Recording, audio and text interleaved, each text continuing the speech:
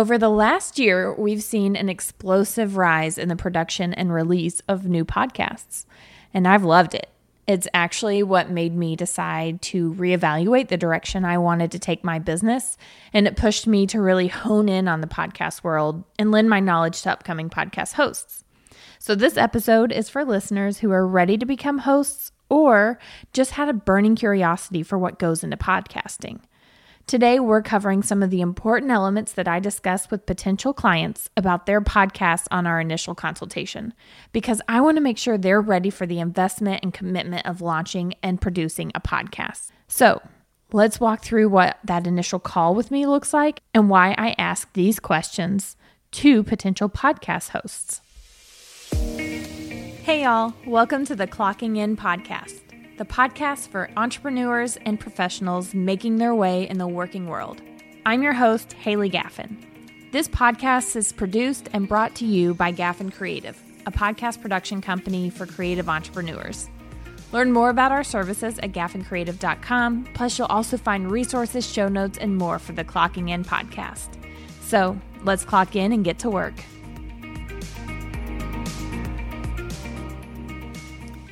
Now, I get asked all the time, what do I need to consider before I launch a podcast? Truthfully, there are 100 things to consider. But today I'm covering the 4 most important to consider before you ever even think about launching a podcast. As you may know, I recently went full-time in my business, Gaffin Creative, where we help entrepreneurs and creatives launch and produce the podcasts of their dreams. Within my inquiry workflow, I like to jump on a call with those potential clients to make sure we're a good fit, but also see where they are in the planning process. So let's dive into the main considerations that I want my clients to make before they launch a podcast.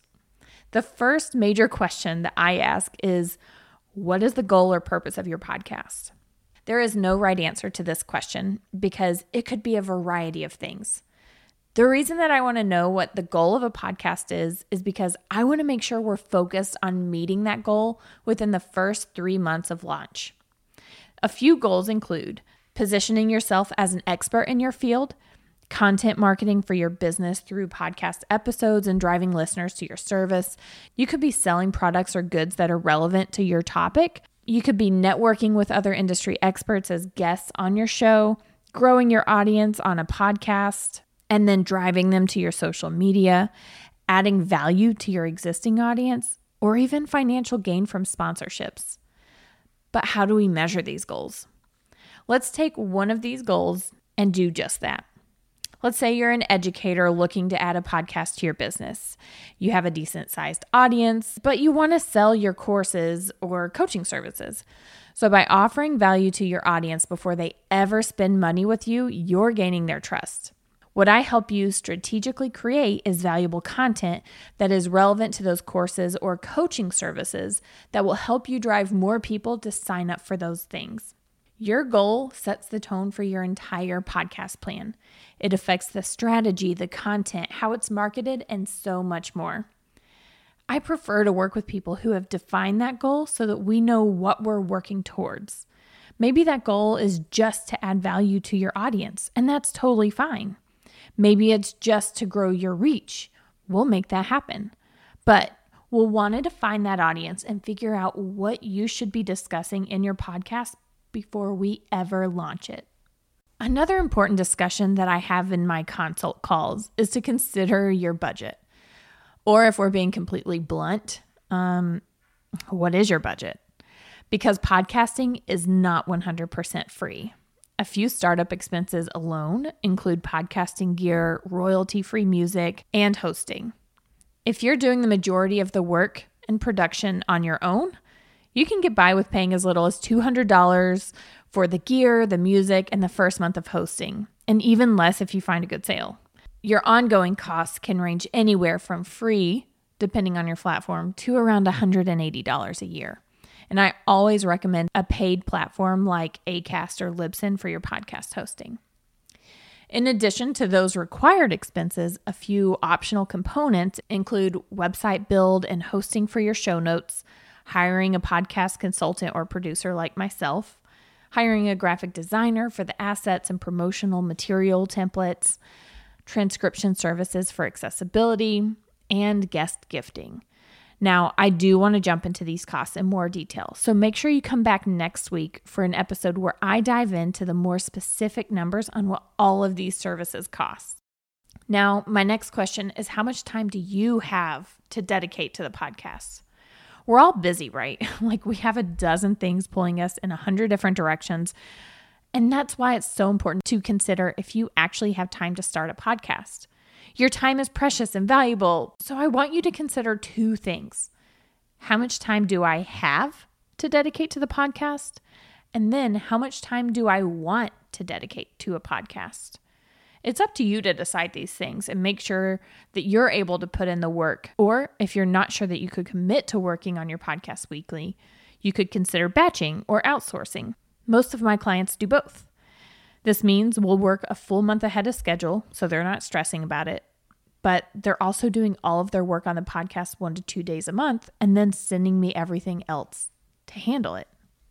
As a podcast host, if you're not outsourcing your podcast production, you're responsible for scheduling the interviews, creating outlines and scripts, recording episodes and interviews, editing your show, creating those show notes and the cover and social graphics, running it through a transcription service, uploading it to your host and website, marketing it, and scheduling social media, and so much more.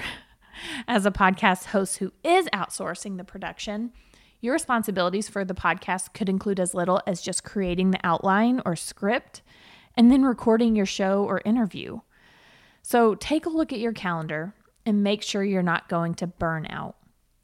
The last thing I want is to see a new podcaster give up on releasing new episodes right after they launch. This also allows for you to determine how many episodes you can produce in a month. Before I officially launch a podcast for a client, they've recorded at least 3 episodes because that's the number I require them to launch with. When they've launched, sometimes they've even recorded the next 3 or 4 as well. The benefit of this is so that you'll be able to understand how long it takes you to do your part of the podcast so that you can fit it into your schedule. By now, you've had time to think through your goals, your budget, and your schedule. Now that we've gotten most of the more robust details out of the way, let's get to the creative part. What do you want to call your podcast? For some reason, naming your podcast comes naturally for some people. For others, it's what holds them up the longest. And I was in the other. Yeah, that was me. I sat on my podcast launch for months because I wanted the perfect name. But one day, everything just clicked with Clocking In. If you're struggling to pick a name for your podcast, let's brainstorm by doing the following. Get out a piece of paper and write out words that you associate with the topics you want to cover. After you do that, write out words you'd associate with your brand. And then write down phrases or special phrases that you would like to consider. And now write down any and all titles that you would consider for your podcast. Now, go through your paper, underline all of the words that stand out to you most. And as you do this, if any new phrases come to mind, write them down. Go back through with a different color pen and circle your top 3 to 5 choices. Once you've done that, look up each of those options on Apple Podcast app and see if anyone else is using it. Now, send the remaining titles to your close friends to vote on their favorite. And your friends may come back with additional options, and that's perfect. Finally, consider their feedback, but choose the one that resonates with you. And if you're anything like me, you may want to sit on it for another week. Once you complete this exercise, I'd love to hear what you come up with. So, those are the 4 things that I would ask you to consider before you launch a podcast. To recap, what is the goal of your podcast? What is your budget? How much time do you have to dedicate to the podcast? What do you want to call your podcast? And don't forget to tune in next week on Clocking In as I share a budget breakdown for podcasting. We'll take a deeper dive into podcasting gear, royalty-free music, hosting, website build for show notes, podcast consultant and producer costs, hiring a graphic designer for assets and promotional materials, and transcription services. Now I've got to clock out, but I'll catch you next week. This has been another episode of the Clocking In podcast. You can find the show notes for this episode and more at gaffencreative.com. Thank you so much for your listenership and support. If you love this episode, I'd be so honored if you'd leave me a review in the Apple Podcast app. Until next time, I'm your host, Haley Gaffin, clocking out.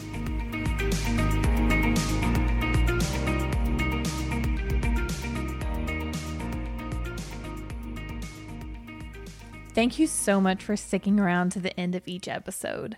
Since launching my International Women's Day episode, I've loved cheering for 3 women each week.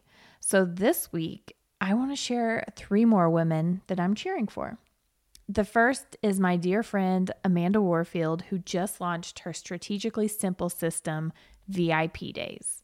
They're for entrepreneurs getting simplified and organized in their business. And you can check it out at amandawarfield.com. Amanda's also part of my mastermind, but what I'm loving even more is that she is teaching me how to batch my content in my own business for my blog, my podcast, and my social media. The second woman I'm cheering for this week is LaShonda Brown, who is making big moves and creating so much free, valuable content for her audience. If you're looking to learn or just get inspired by someone on Instagram, give her a follow at LaShonda M. Brown. The third lady I'm cheering for this week is my hairdresser, April, who just announced a huge move in her business, and I see so much potential in what she's been building for the last 10 years. Congrats, April. I know you have a powerful team of women behind you. So make sure that you write down 3 women you're cheering for this week and shout them out and let them know that you're cheering for them.